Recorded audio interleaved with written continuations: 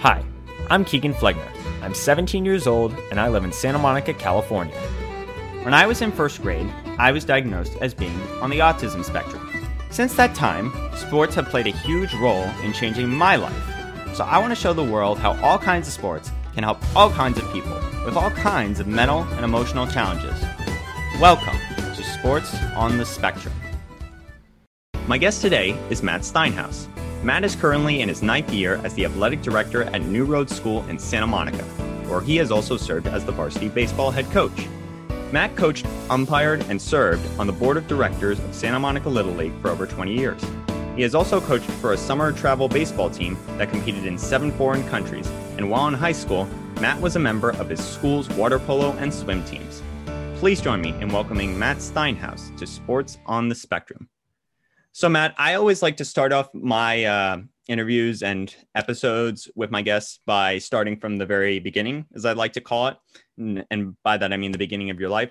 So my first question that I always start off of, and I always love asking this question too, by the way, because I think it speaks to the relevance of sports in people's lives, is what are your very first memories of sports? And by that, I don't mean just like playing sports. It can be anything, watching them or, like in school, whatever.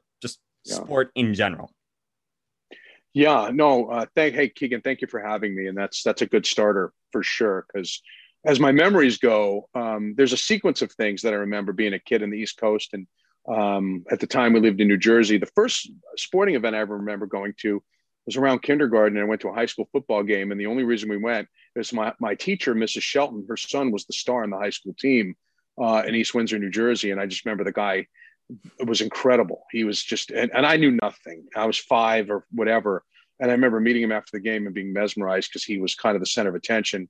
But my real first memories of value that people can relate to happened right around the time, just before I turned 7, living back in the East Coast. And first I remember watching Hank Aaron's 715th home run. That was a nationally televised game. And I remember sitting on the floor in our house in New Jersey and watching it and understanding it because my dad being a very, very big sports guy, which kind of then, retrospectively blows my mind to think that I didn't go to a major league game until I was almost 7 years old. And I have such distinct memories of my first experience because it was a Mets Expos game, the old Montreal Expos.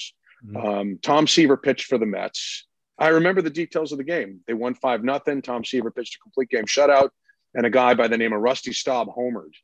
And that was set in 1974. And yeah, wow. I would have thought with my dad being the guy he was in sports, he might have taken me a game as a much littler kid. But I distinctly remember it was just before I turned 7 years old. And I've looked it up. I've actually, my memories are so vivid that when I found the details of the game, I was pretty spot on. Very, very memorable, very exciting memory for me to think of my first experience at a pro sports event, especially that baseball game. Yeah, no, it's actually kind of weird you mentioned that. Normally, I don't have guests who their first memories are going or watching specific sporting games, but I think that proves a big point right there because ironically, I never actually thought about this until now. Obviously, maybe this wasn't my first memory of sports, but it's among my most vivid at an early age of just going to professional games or just watching them on TV and all, and, taking down all these little details that, are so relevant now to me, at least. Like I honestly still remember my first professional game that I went to. Ironically, it was also against the Mets, though this one was at Dodger Stadium, and I just remember it was hot. That's all I remember. Wow. But it's still a memory, and I still remember looking out on the field, and it was huge, and I was like, "What is this?" So.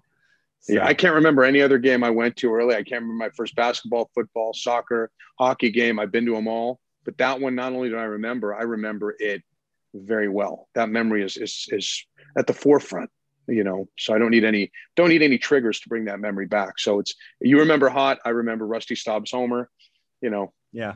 What sticks sticks. Yeah, no, for me, one of my earliest complete memories of watching sports is I remember I actually went to a Clippers game when they were playing the New Orleans Hornets at home. And I remember at the time, Chris Paul was still on the team, so they were really good, and the Clippers were really bad. I remember it was a very interesting game, and the Clippers came out on top in the end. Now, the direct details I don't remember, but I just remember that's kind of how it went and all. Yeah. Good memory. I still actually have an old magazine that has that was printed at the time, and so it has that game marked in there still. Yeah, so I always I look love back that. and think about that, and it's awesome. And I guess I'll kind of build off of that a little bit and ask you a slightly more specific question in that regard, which is, when you were growing up, what were some of your favorite pro or college or just whatever teams or players in general, and why was that the case? Yeah, another good question. I started out a big Mets fan because that's where we were. I didn't really know much from other sports in the East Coast. But once we settled in Northern California when I was 8, I immediately gravitated to all the Bay Area teams. Maybe not the 49ers so early because they were just the Raiders for the team. But I became such a big A's and Giants and Warriors fan. And I mean, literally like obsessed. The games weren't on TV that frequently. And, they were on TV plenty, but a lot of radio stuff. So my biggest memories, my favorite player, not just basketball, but my favorite professional athlete of all time is a little obscure. It's a guy who played for the Warriors back in the 70s and 80s named Purvis Short. Okay. And not a very well-known guy. He's a very good player. I mean, he had 4 20-point per game seasons and he scored 28 points a game Michael Jordan's rookie year. But he was an amazing influence on me because he was just one of the most graceful, gentlemanly people. So my favorite guy of all time is not a household name. He's household in the NBA because all the NBA players know him because he actually runs he's the director of player development for the Players Association. So every guy who goes to the NBA knows him well. Right. But he's the guy. I had so many favorites, but there's in 40 years, nobody has surpassed him. And then when I went to college, I was still a young guy, but I started at the University of Kansas. So I've always been a huge Kansas basketball fan, Kansas sports fan. But the standout guy who stood the test of time is my all-time favorite is Purvis Short. And if you looked him up, you'd see how impressive he is as a player and as an executive for the league, for the Players Association. But that's my guy. And, that'll never change. Yeah, no, absolutely. It's weird too for me because I've always found I've gravitated not to necessarily the star guys or the guys everybody's going to remember for the rest of their lives, but more those guys who, they may not be household names, but they still do very important things, like when they're on the court or on the field. Like, I'll give you an example. My favorite basketball player, at least for many years and probably still now, I guess in a lot of ways, is DeAndre Jordan when he played for the Clippers for many years. Like right now in a pile of jerseys behind me, like at least like 80% of those jerseys are DeAndre Jordan jerseys. Like you'd be shocked actually how many of them there are. Likeable, great player. I remember him when he was a freshman in the Big 12 and, no, he's a great Clipper. That's a good one. Yeah, no, that's a good one. Yeah. But I gravitated to him and didn't let go. And even then I still look at him in a nice way. So it's like, it goes to show that it's not necessarily those guys who do the stuff like pouring in the 50 points or whatever, or, getting the 20 rebounds. It's like, there's so many other ways you can leave an impact on somebody's life as a fan, or on the sport in general. So I guess now I'll continue on a little bit and go back to you as a young kid and you specifically, in the sense that, well, I mentioned earlier, while you were in high school, you were a member of your school's water polo and swim teams. And my question is whether it was from those sports or just any other sport you played at that time, what were some of your proudest or favorite moments when playing those sports? That's an extremely good question too. And it's funny because, swimming and water polo, I evolved as a pretty good swimmer, and I grew up in an area in Northern California where swimming was very competitive. And the high school I went to had one of the best water polo teams in the state. I only played JV. Then we moved to Missouri. And as a water polo player, I didn't start. I scored 2 career goals and one in each of my last 2 games. Certainly my goal scoring career is memorable because the first game I ever scored a goal, I also got my nose broken. A guy elbowed me right in the bridge of my nose. And I scored later purely out of fury. I was playing so angry that I got my first career goal in my second to last game. Then I got my second career goal in my last game. But a memory that stands out for me was that when we lived in Missouri, we moved from Northern California to St. Louis, then to LA. And I was junior and senior in high school. I was on a recreational basketball team. And I had to be a player coach one day. We were bad. We were terrible. Oh, wow. And I guess my dad might have been one of the coaches, but there was one game where the end of the season, we didn't have a coach. And as a 17-year-old senior on this rec team, I was the player coach. Mm-hmm. And we won a game that we shouldn't have won. And I was always really proud of having no basketball coaching experience. I mean, I'm a baseball coach by trade Right. now. And I coached soccer when I was at UC Santa Barbara. I coached Boys and Girls Club soccer in Goleta, and that was very rewarding. But it's always funny to think about as a young athlete that I actually had the opportunity to be a player coach in this weird youth league in St. Louis because there was no adults to coach the team. That wouldn't happen today. Right. And I certainly wasn't any type of, I was no John Wooden or Greg Popovich by any stretch, but we actually won a game where we were heavily the underdog. And I always thought I was very fair. Like I didn't say, hey, I'm not coming out. But that's a weird memory for a kid to be a player coach in a youth Right. league. And it's a real story too. It's hilarious, but I don't even know how it happened. But I guess no adults wanted to step up. So we'd show up and I coached, and it's a different era. But that's a funny memory that stands out with a lot of my youth memories.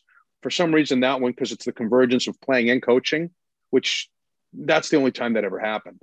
So, however that played out, that's a memory that's stuck in my head. Yeah, no, I mean, I totally find that, as weird as it sounds, those kinds of moments, whether they may have been the most like to other people, they were the most fulfilling. It's like that may have been to them, but that doesn't mean it's any more fulfilling to you. It's like, it's these kinds of moments that can really make the difference in the end. By the way, I'd like to point out that right there is probably a perfect example of what Bill Russell did when he was with the Celtics, just in a slightly lesser version. No offense. I love being compared to Bill Russell. I mean, he went to University of San Francisco. I grew up east of San Francisco.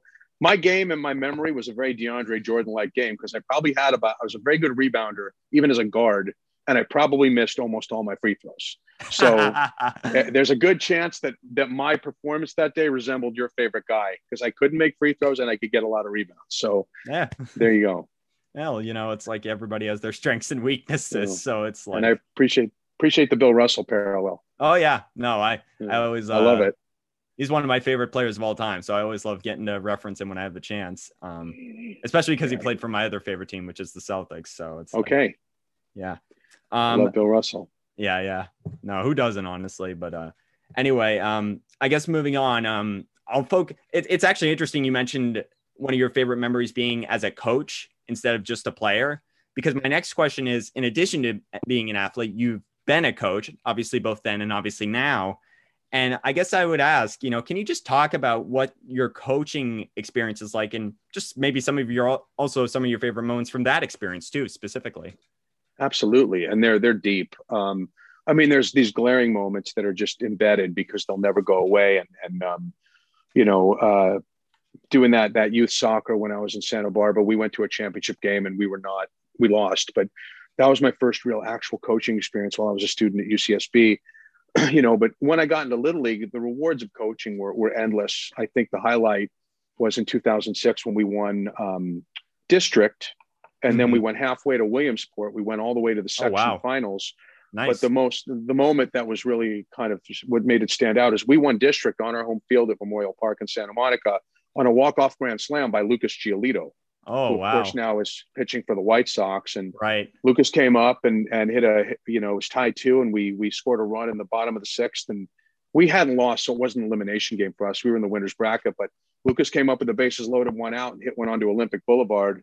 And of course, we know where he is now. He's pitching the bigs. And my coaching experience at New Roads, my first year coaching baseball in 2012, we went to the CIF semifinals for Division 7. We're 1 pitch away from the championship game, and had this heartbreaking loss where second baseman made an error. Then our pitcher gave up a hit to a guy who was 0 for 2, and our top pitcher. And that memory on the flip side of Lucas's grand slam and winning district is one. These two memories are absolute.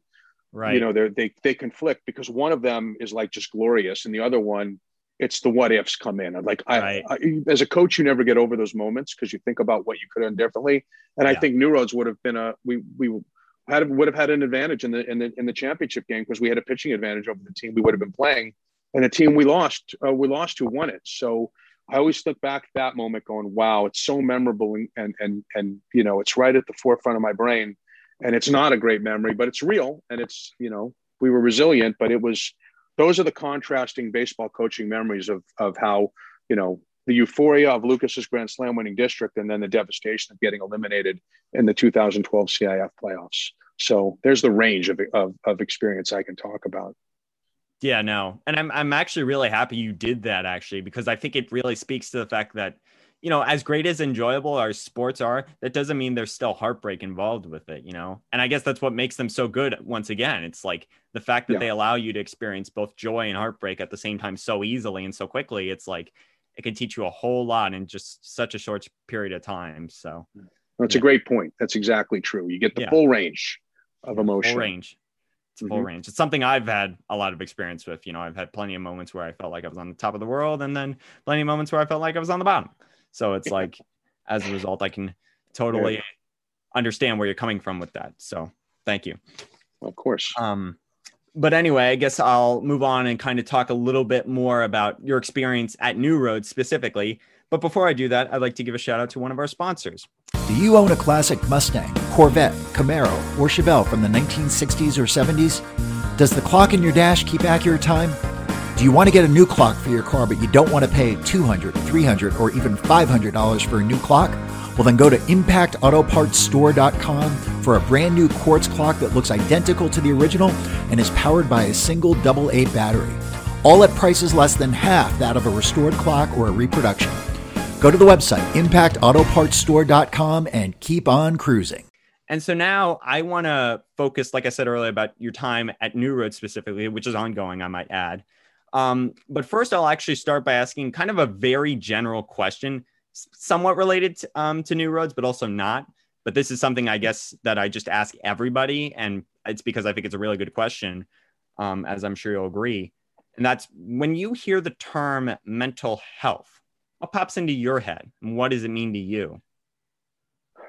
Well, I mean, the first thing that pops into my mind is that it's just so prevalent. It's amazing how you're never more than a degree or two away from somebody who is affected by it. And we see it all the time. We see families, we see kids, whether it's depression, whether it's, I mean, we've seen it all, eating disorders, anything, obviously, I'm closely connected to the Spectrum program that they have at New Roads, but in terms of mental health, what I generally think is that it's something you have to always be aware of, because it's such a common event, and it's not a stigma. So I think in my mind, it's just always an awareness that you want to work with people, understanding that they might have something in the way they're processing that's affected by things that people can't relate to. So I equate it very closely to physical health, because both are equally important, but one is just not understood. The mental health thing is generally dismissed by people because it's not as tangible, but it's real. And I see it all the time.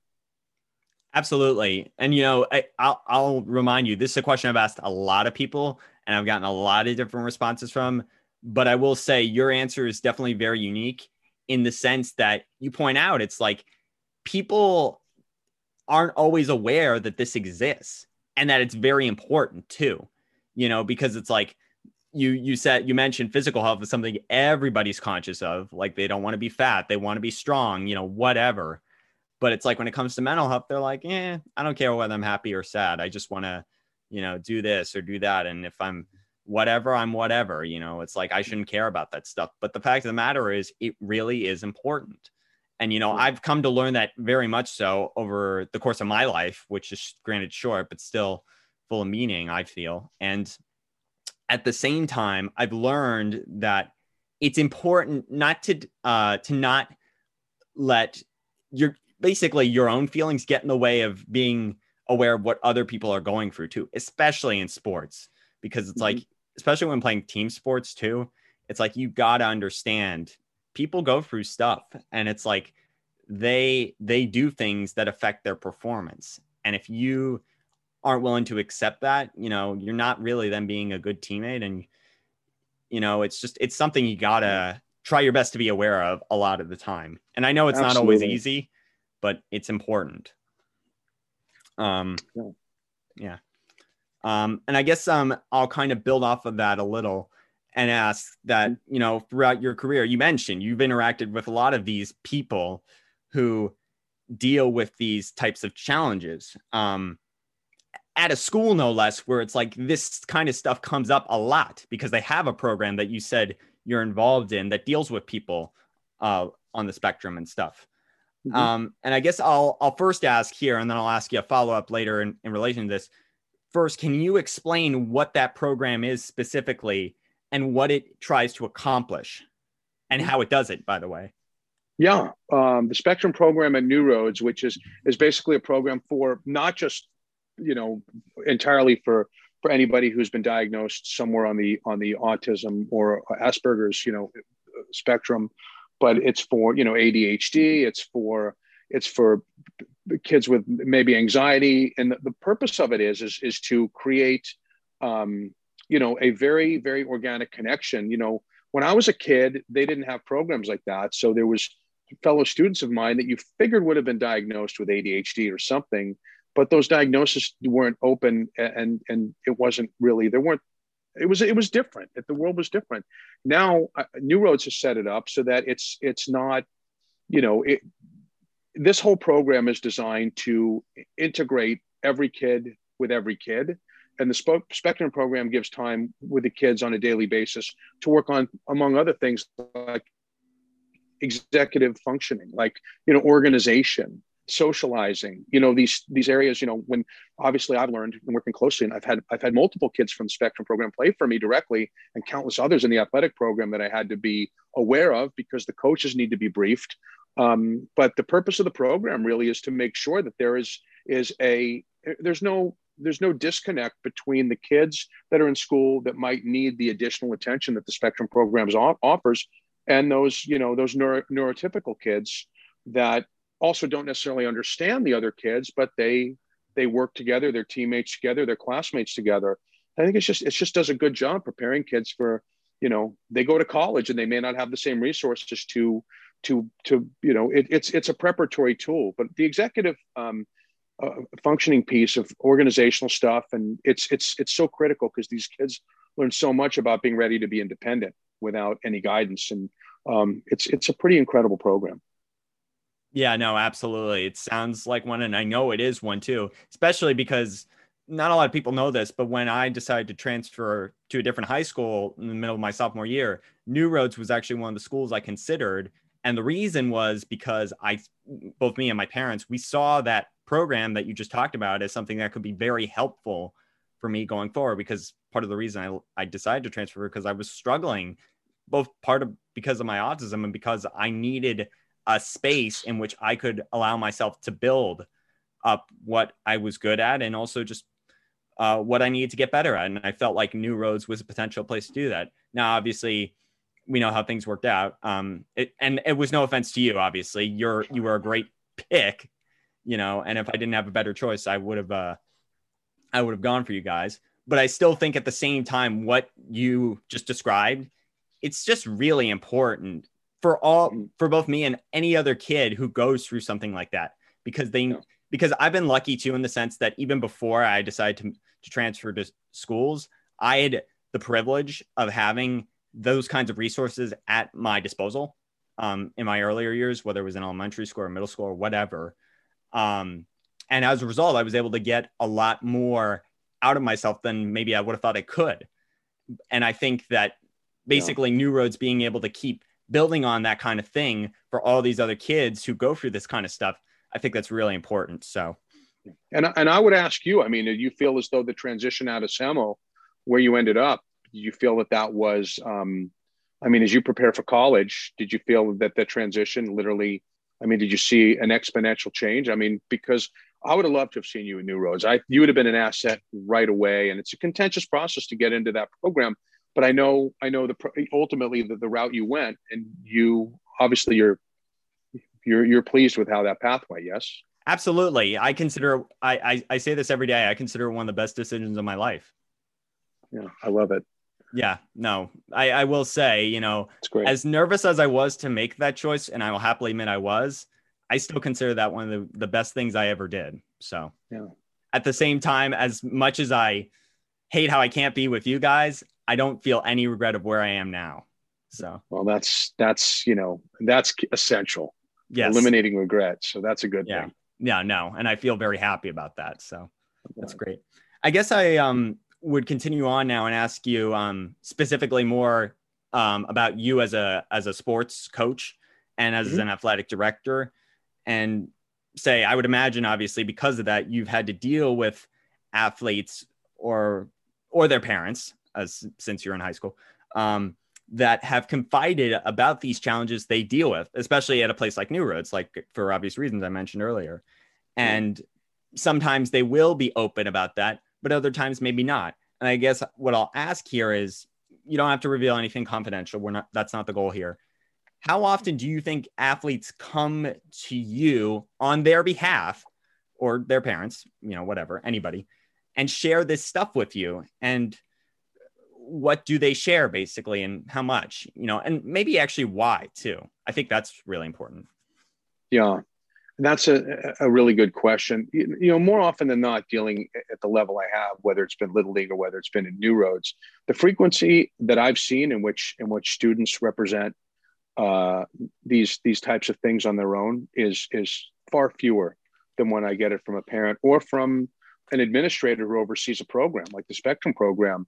A lot of the interaction, I'll engage with kids all the time, but certainly I've had kids confide. If you talk about, you know, in the areas of mental health, there's been kids who've come in distraught over things, and it's clear that things going on with them are deeply emotional, and that's serious. And you know, we have methods in which we handle that, depending on the severity, because there's been a range of, obviously not being specific but being very general.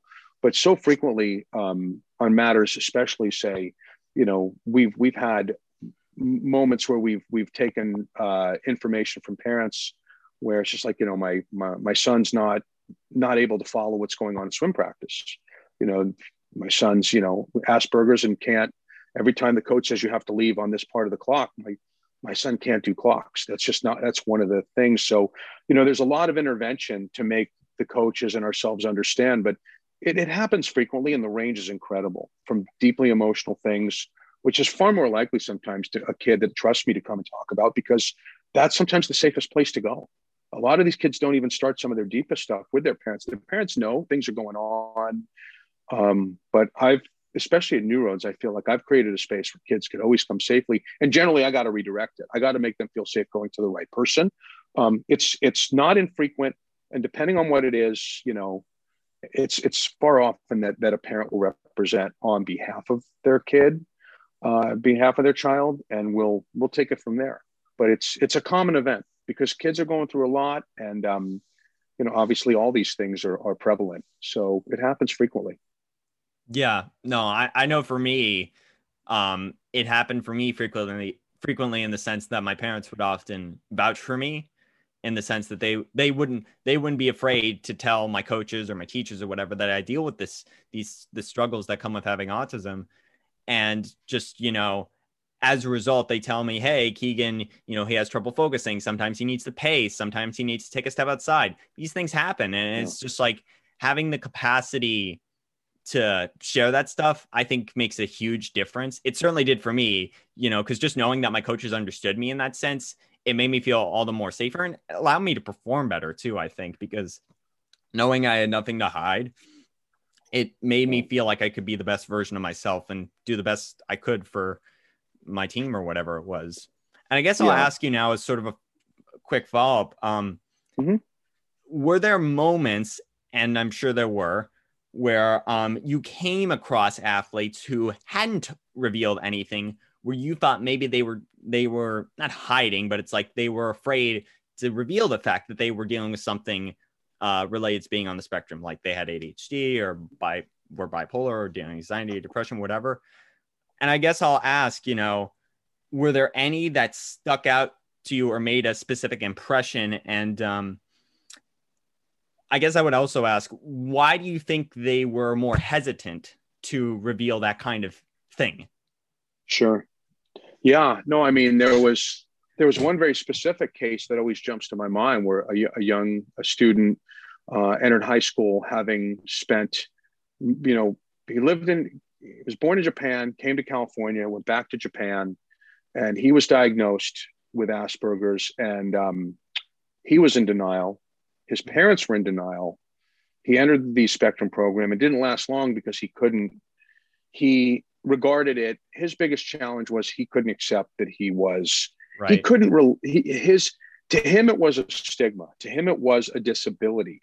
And no matter how much we all collaborated to make him understand that he couldn't survive in the program, I think the discovery for him, admittedly, even thinking about your last question, when parents come to you, sometimes there's a real collaborative approach where the parents are like, hey, let's work on this together. Other times the parents are just thinking like they just have to find an advantage for their child. And if you give them that, you're actually just doing a disservice, because that's not the way life's going to be. Not everybody's going to roll out the red carpet because they understand there's an accommodation required, in academics that's there. But I think that there's been so many cases. And if you talk about whether it's autism or Asperger's, there's been young people that have been very forthright, and they said, hey, this is what I need. Had another baseball player who was when he was diagnosed at 3, that became the centerpiece of his presentation. He was aware of it. He spoke openly about it. And then I've had kids that different things, you talk about something like you mentioned bipolar disorder. That's something where some kids share that. And then you realize that you have kids confide in you that, you have to help them monitor their medication. Whether it's a mood stabilizer, whether it's an antidepressant. There's cases where parents are telling you, hey, my son has got to stay on that. You'll know if they didn't get on this one, with the whole setup with bipolar disorder, it's the manic depressive piece. So I was very connected to the idea that each of these things, but there were kids that just never wanted to talk about it. They tried to actually live as if that wasn't the case. And then they started suppressing some of the things they needed to do to keep it under control, like medication. But I've had the far range of kids who were on the autism spectrum, where some just were in denial and some were just, this is me. And they wanted to be a kind of a trailblazer or a champion for the idea of what they were doing was great for other kids to follow. So I've seen the full range. Right. Yeah, no, once again, going Great into, question. Talking about the full range allows you to have all of the better insight into just how to deal with it in a way that you think is best for that person or even for yourself. I know that's always been an interesting part of me that, of how I've always looked at people, not differently, but it's like with a new perspective, if I know they're going through something, or even if I just suspect they're going through something, and then depending on whether they're open about that or not, it allows me to consider even more what maybe makes them, basically. Yeah. And it allows me to interact with them in more productive and just better ways overall.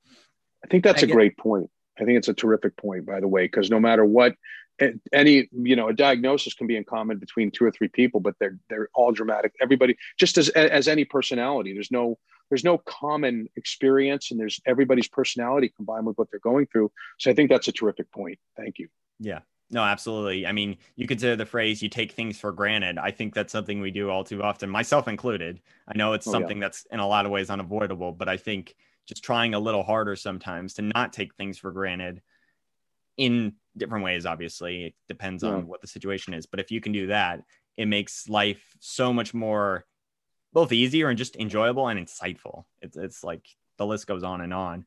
But I guess I'll ask now, kind of focusing a little more on both those who were open and those who weren't open about if they were dealing with a challenge in regards to their mental or emotional health.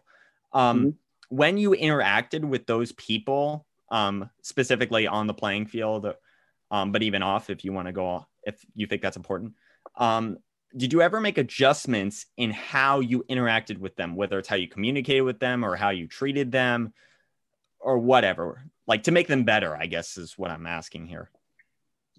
That's a very good question. Certainly, I mean, the bottom line is when you're coaching, when you're teaching, when you're embedded in education, you're kind of conditioned to make adjustments across the board. I mean, obviously, there's this thought in coaching in particular. I regard it, and I've used this analogy with parents to make it like a language. you can't expect, the native language of coaching is what the coach is saying. However, the adjustments happen. And that's kind of the level playing field of what I think is great about the idea that you don't, I look at kids and I understand that, I've understood, like, for instance, this one same kid I referenced to was diagnosed at 3 or 4, and he was very open. It was made clear to me that, eye contact was a challenge for him. So, the one thing I always did with him was I would address him and clarify that he heard the instruction when I was told that don't suspect for 1 second, but if you're not sure, ask him to repeat it. And he embraced that. He wanted that because he always felt as though, while the eye contact piece was obviously because of what he had, it wasn't natural. It didn't automatically create the idea that he wasn't attentive, but he had told me, go ahead and just ask me to say it back to you if you're wondering, and he was okay with that. Other people would get aggravated if you took the, hey, if you knew that they might be straying. If it's ADHD and you get a sense that they might be tuning you out, you asked for a confirmation. But frequently I would make that a part of my coaching vernacular with every kid, because no matter who the kid is, you always get a sense that they're going to tune you out. You're a coach, you're talking. We try to limit the amount of verbal stuff anyway. Want to keep kids more physically engaged no matter who they are. But I started to normalize that approach because I felt, whether a kid was in the Spectrum program or I knew of a diagnosis or whether I didn't, I got the sense that they could be tuning me out no matter who they were. So I started to normalize the idea. Why don't I just say, just say that back to me once. And a lot of that was on the cue from the one kid who said, I'm okay with you making me do that. That way you'll know that if I'm looking away, you can clarify as to whether or not I was not paying attention or whether it was just because, I don't do the eye contact thing. Thought that was very intriguing. So of course you modify, you do special things, and you take into account each individual story, because everyone is different. And like I told you, we had to really reset a program in our swim team. And I was assistant coach for swimming for several years at New Edge. I put myself on the coaching staff. I swam as a kid, and our head coach needed help. But identifying we had multiple kids within the Spectrum program that didn't do well with the timing. It just, okay, you're going at this time. So you'd have to cue them up, okay, boom, go now. And they needed that verbal cue, because watching the clock was not going to happen. It was just one of those things. So of course you modify, and you want to do a lot of discovery to find out what the needs are, because you don't want to do things you don't have to do. You don't want to enable, but there's an interesting dynamic to that, which makes that a really, really good question. And not an easy answer, because it's, it's an imperfect thing. I've made my mistakes and trying to make sure I can deliver messaging that sometimes, okay, that didn't need to be said. Don't overdo it. Right.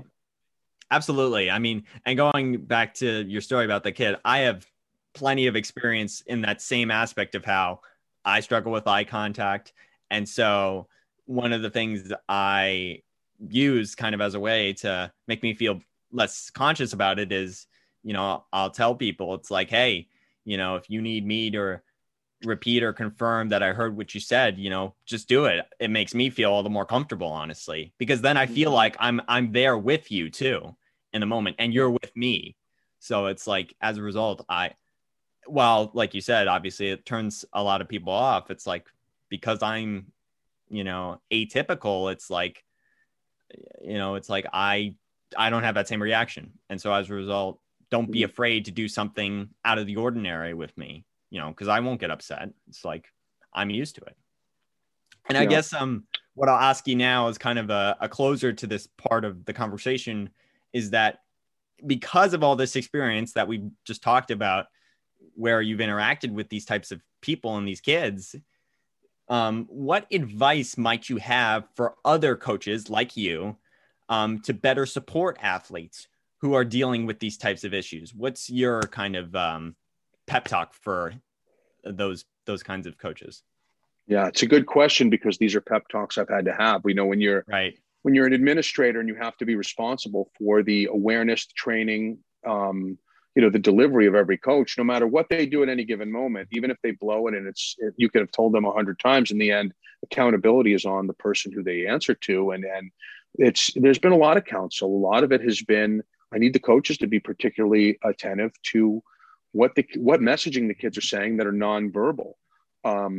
and I also need them to be ready. One of my number one things with any coach who works for me, the top to bottom, and I've had this with one coach in particular, is remarkable. She's in education too, and she's picked up on so many little details, is that I need, anytime a coach gets a sense that one of their student athletes is disconnecting or there's a concern, to go ahead and run the interference to me so I can get ahead of it. I can speak to my resources. Is this kid, is there anything going on I don't know about?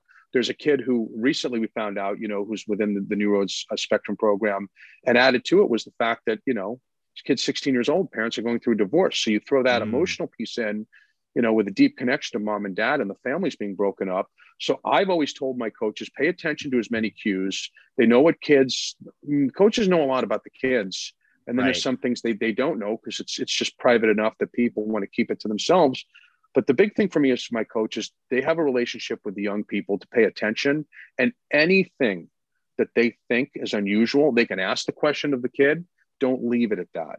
Right. They might tell you something, come to me. I'll do my diligence internally to find out, hey, this was brought up. There was a problem. There was a meltdown. These two were fighting. Right. Is there a history there? What's going on? And that's how I found out this one kid was going through, the family situation with mom and dad splitting up, a very close family. I was surprised to hear that.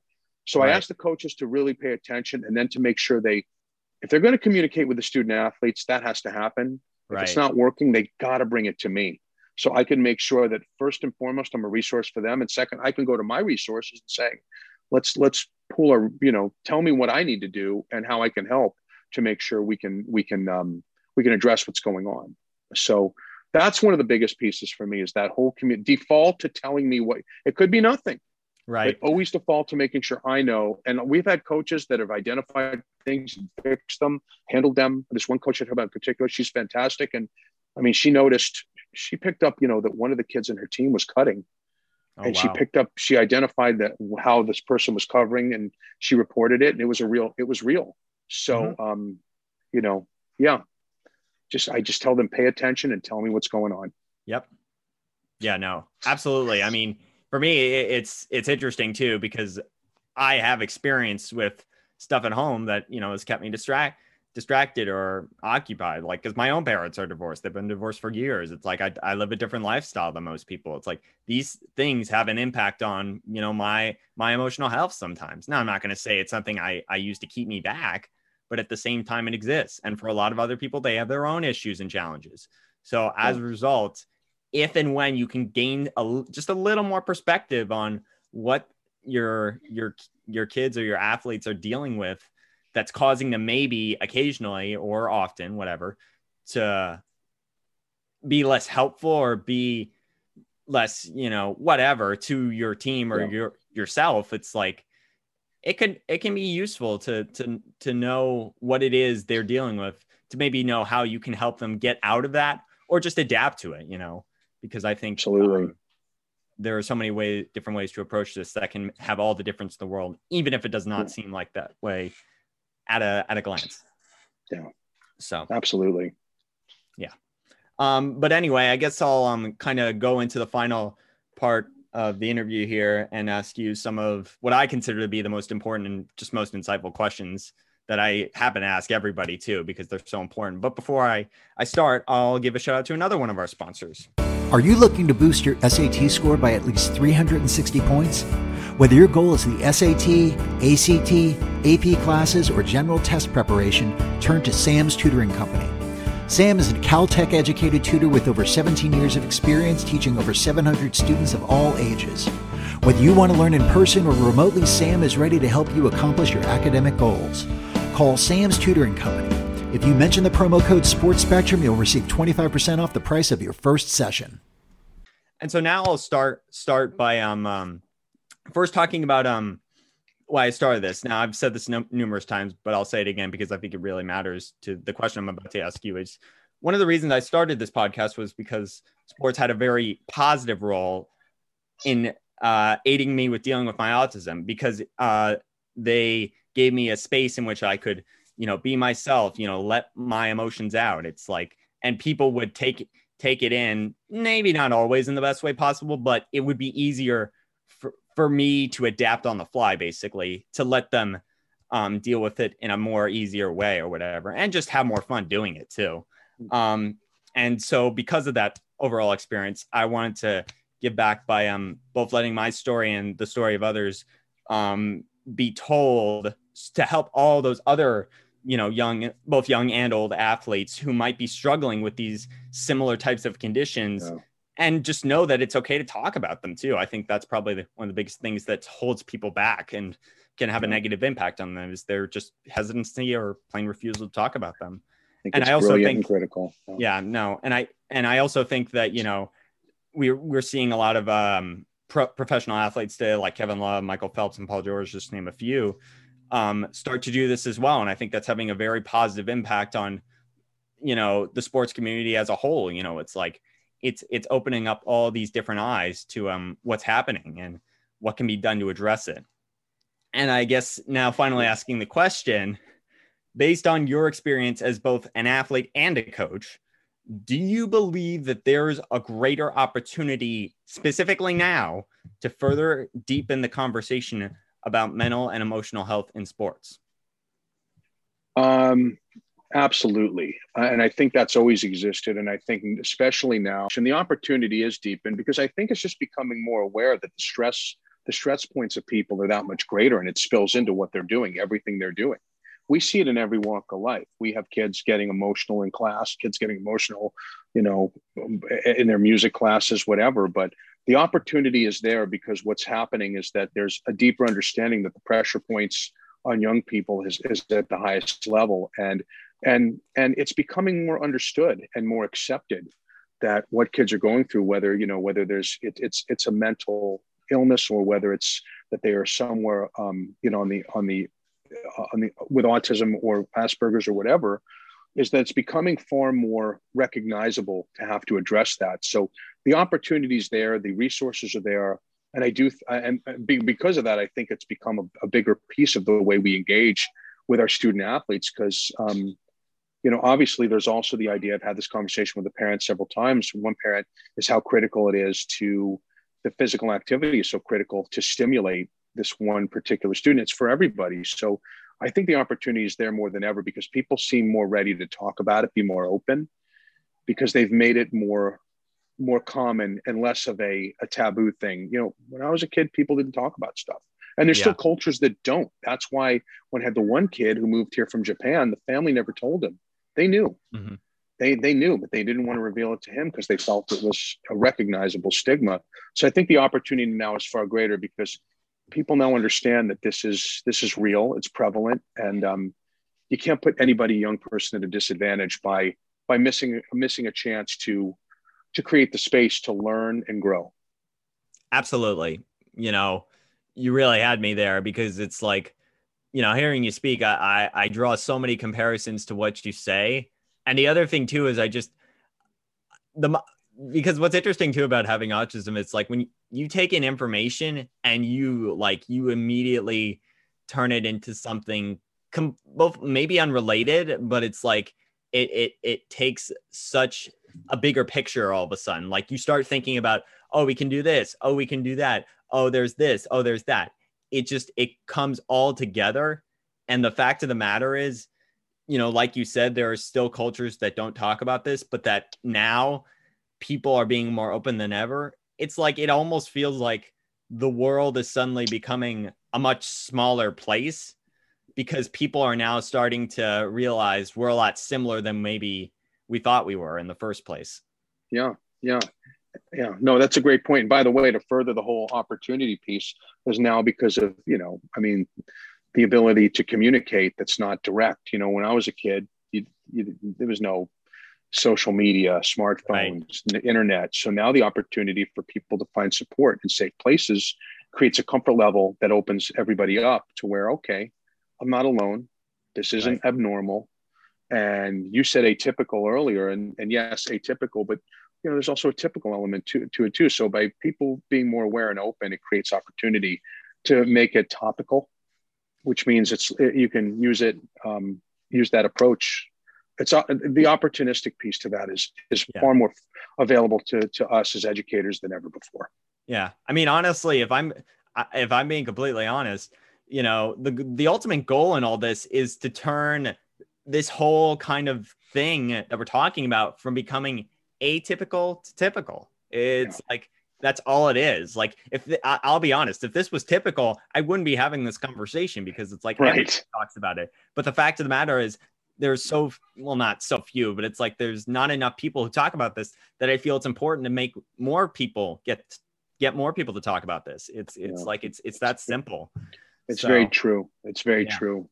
Yeah. That's a great point. Absolutely. And I guess what I'll ask is kind of a little buildup from what I just asked you earlier, which is that, you know, again, based off your experience, you know, as an athlete, as a coach, is there a role that youth sports organizations specifically, or schools like New Roads, for example, can and should play in supporting young athletes to talk about these issues specifically? Absolutely. And we try to create that. And we try to create that in every avenue we go down, because the bottom line is that it's a common place for kids. I mean, your teammate is your teammate first. Right. And in understanding and building things like team chemistry, it's dependent on the idea that you want to use that platform to make kids understand each other. You know, back in the day, 20 plus years ago, I had a kid play for me on the Major Indians in Santa Monica Little League that was, I mean, extremely atypical. And we had moments where his dad was kind of a hippie. Mom and dad were not together. It was a very acrimonious split. And there were times when they didn't communicate, and this kid would show up, and he was a very great kid. And it was clear that his teammates did not understand. But we worked around it. And this was before even the opportunity to leverage the resources we have now. I think it's critical right now to use this platform, because it's a common space for kids that they all relate to. You know, so when I think back to those experiences and having a kid that was, I mean, no joke, I had this kid who was so ADHD, he went into the equipment area on Memorial Park. It came out with a cone of chalk on his head, because he just, I mean, it's a real story. And his dad was like, oh, you know, it was one of those things. And his teammates worked to understand it. And there's a range of understanding. But I think the space of athletics is so important, because you have building a team around connecting all the pieces of how personalities and how, you know, the behavioral science stuff is different, is critical. So you build those bridges by making the kids understand and respect each other. And if you can do it in athletics, it's probably one of the most natural places to do it, because they're all working for the same common goal. And in order to do that, you have to understand each other. So to do that, you make them work to understand how different they are. So I think whether at New Roads or whether all my Little League coaching anywhere I've gone, you know, you want to bridge the gap, because kids are different regardless of whether it's, you know, atypical or typical. You work to bring them together, because as a team, the best way they can get something done is to fully get an understanding of what each other's about. And, you know, you work with what you can. If kids are open to it, sometimes I've had parents say, you can't reveal anything, in which case you're really guarded. But in most cases now, parents want you to know, and they want you to work with other kids so that they can help, you know, create a synergy between kids that are so, you know, so different, you know, in terms of whatever. But it's a very good question. Thank you. You're welcome. And it's really interesting, that part you mentioned right there about how you think sports and just athletics is a place where this can be particularly helpful, because like I said, I call this show Sports on the Spectrum for a reason. It's because sports specifically played a huge role in helping me, as somebody with autism, deal with that challenge in a more effective and a fun way, honestly. And I feel that there are a lot of other people out there who would find that sports specifically can make a huge difference in helping them deal with whatever other similar challenges they're dealing with. Yeah, and that's why absolutely. I think this is so important to talk about here. Yeah. So, yeah. And the questions are great to actually, you know, in terms of the way you're laying it out, is it really kind of creates a lot of thought. And I think that's why your program and what you're on, in terms of the delivery of this program, is so outstanding. Yeah. Thank you. Yeah, no, I definitely try to make my questions trigger the mind, just like they do for me, because because like I said earlier, one of the things about having autism I find is most helpful is if people can say it to me the right way, it triggers my mind in a lot of effective ways. So I guess what I'll do now is I'll ask you I'll close and ask you the question that I ask everybody I've had so far on this show at the end, which is that, we talked about this. It's a great question to ask last too, by the way, because it covers everything we talked about in a sense. We talked about how a lot of progress has been made on this area. A lot of people are way more open about it. A lot of people are more willing to talk about it. There's been more research done about how to treat it, how to deal with it, whether it be sports or medication or something else, whatever. It's like there's more knowledge of what these types of challenges are and how to deal with them. But with that, there still exists a stigma that we talked about that can exist in some people where they're more hesitant to talk about it. They refuse to talk about it, or they just feel scared or whatever, or they don't even know. It can be anything.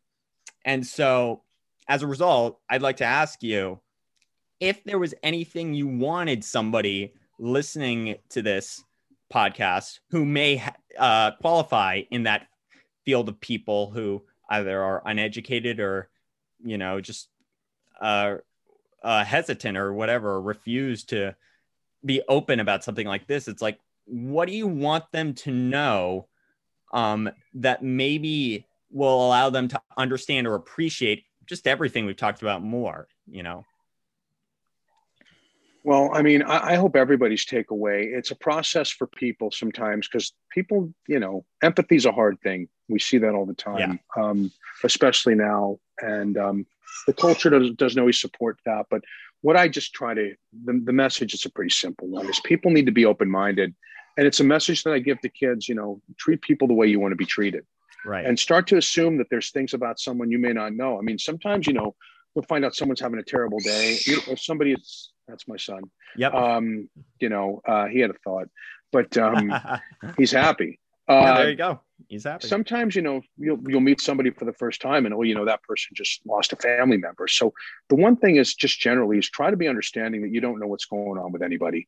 You can't just assume that someone's behavior is directed at you. There's not circumstances behind it, but they might have, something, they could have a diagnosis that you would never understand. So try to understand, don't give up on not understanding or not relating, because the bottom line is that when you work with people, when you compete with people, when you attend school with people, there's going to be quality people around you that it's going to take a little bit of work to understand. Don't ever write anybody off. But I just tell people to try to always be open-minded and aware that the differences in people sometimes go to a space that you won't know anything about, that you'll have to educate yourself about, when you're dealing or in communicating with somebody who might, have autism, that right. It can't be a matter of judgment. You gotta learn their story.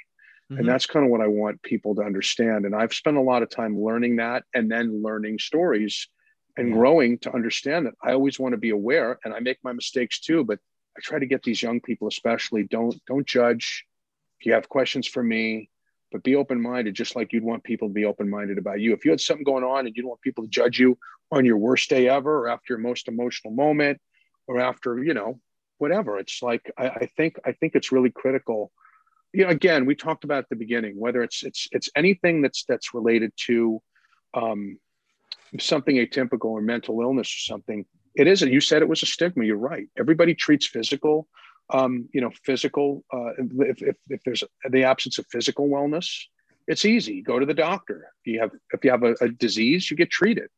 But if you have something going on that's diagnosed and it has to do with, it's behavioral, or it has to do with, that you're neuroatypical or not neurotypical, people don't regard that the same way. So I just try to tell people, be open and be aware, be understanding, and show empathy, because it's just a general rule that's good for everybody. But in particular, in this space we are talking about today, I try to tell, just don't judge, and ask questions, and let us help you learn so you can grow from this.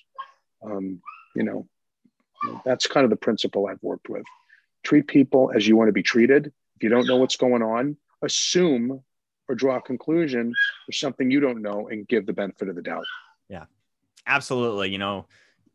What you mentioned right there, it perfectly eclipses one of the two phrases that I try every day to live by, which is don't judge a book by its cover, and, treat others the way you want to be treated. The golden rule right there.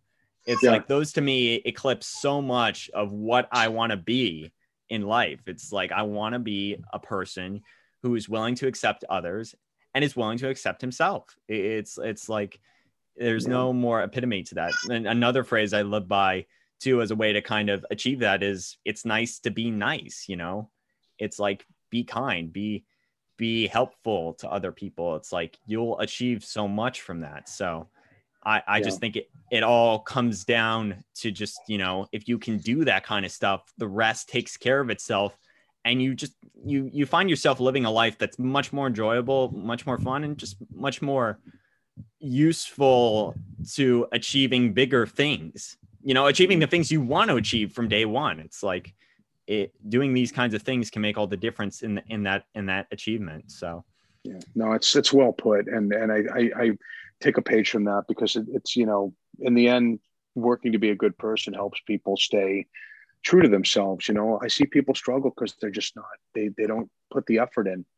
I try to educate young people and say, hey, you'll feel better about yourself and you'll grow more as a person if you actually go through this process, as opposed to just looking out for yourself and not caring. So it's a task for some, but it's a message we try to make kids understand, because, you said it really well. Yeah. So. I mean, listen, man, I absolutely, totally agree with you. And I just like to say before we go, what you and the rest of the people at New Roads are doing is absolutely awesome. I wish I could be with you guys, but I know what you're doing is really helpful, really important. And I fully support you in that journey, and just wish you continue prosperity in that regard. And I guess I'll briefly ask one more time quickly. Is there anything you're left thinking from this conversation? And is there anything you think could be useful to talk about in the future? Yeah. Well, for one, I think like I said earlier, I think it's great that you have this format, this platform. And I would hope that this becomes what I would do is I would want more people and as your dad might have said, I'm actually exiting New Roads. I'm about to move on. I have a job opportunity in San Diego and maybe another to choose from, but I was transitioning out. I just wanted to get my family to another part of the world. But I think having an opportunity to see what you're doing and to see what your program addresses is something that should be on a wider scale. I think the way you do this with your history and your openness is something that, I would encourage people I know to I'm going to share your website. I want people to watch your podcasts. I appreciate that, man. I want your viewership to go up. I want, I want your tutor guy to get more business. And that's a side thing, but thank you. No, I look either way. I mean, and both your sponsors, I want them to have I want you to have an audience base that they see, whoa, the phones are ringing. We're getting emails. But I think just what I take away from this, I think it's so great that you've taken the space to do this. And your unique approach to it is really very cool. So for me, I'd like to make sure that I share this, because I think that many more people should be tuned into your story and your approach to having everybody engage. I think it's a very healthy and organic approach to having these discussions. Well, listen, man, thank you for all that. And I'll say this too, quickly, I don't know if I'm the first, and honestly, if I'm the first, nice. But here's the thing, regardless of whether I'm the first or not, I don't want to be the last person who does this. I just want to be somebody who helps make it grow. That's all I want from this, because the fact of the matter is, if I can make it grow, even if maybe in the end, I don't achieve much in itself, like if my viewership doesn't go up or whatever, or it's like, I don't get 1 million subscribers by the end of my lifetime, as long as I know that I've made this grow into something a lot bigger, even if in the end I don't get credit for it, I'll know I've done something. And that to me is the most important thing. So yeah. It's a great lesson to take away, because in the end, if you've done something to help people, whether you're getting credit or not, but what you're doing, I'll give you credit for, because I'm blown away. When your dad came to me and contacted me, I was like, this is quite a format. And I had a chance to look it up, and I'm like, I'm thrilled to be part of this. I really am. My experience aside, this has been a real pleasure. And hey, by the way, are you what's your next stop? I mean, where are you going next? I mean, school wise, do you have your destination set? Oh, well, currently I'm attending Pacifica Christian High School. Right. And but you're a senior. Well, I'm a junior now, but I'll be a senior next year. I got it. I had you a year off. Okay. Oh, okay. Well, yeah, I haven't picked yet, but I'm deciding. So it's like, okay. I will make sure that I make a wise choice, and I will make sure to let you know when I make that choice too. Yeah, I'd like to know, but in my mind, I had you down as a 12th grader, and maybe the lapsed time, and I've lost track of everything this last year. In fairness to you, I should be a 12th grader. I spent an extra year in preschool, so I should probably be a 12th grader. Go back and do. I want to do over. But anyway, well, good. I'll want to know when you go, because wherever your next stop is, you're going to excel. That I know. Absolutely. I appreciate that, man. I will I will definitely keep that with me. But I guess I'd just like to say, Matt, thank you so much again for being with us tonight, for sharing your insights and stories with our audience. I think they learned a lot. I certainly did. And I think this is going to be a great builder in the continued path towards talking about this more and learning about it more. So thank you for that. I also want to say thank you to our subscribers and listeners for joining us today. If you're looking for more great content, then please go to our website at www.sportsonthespectrum.net.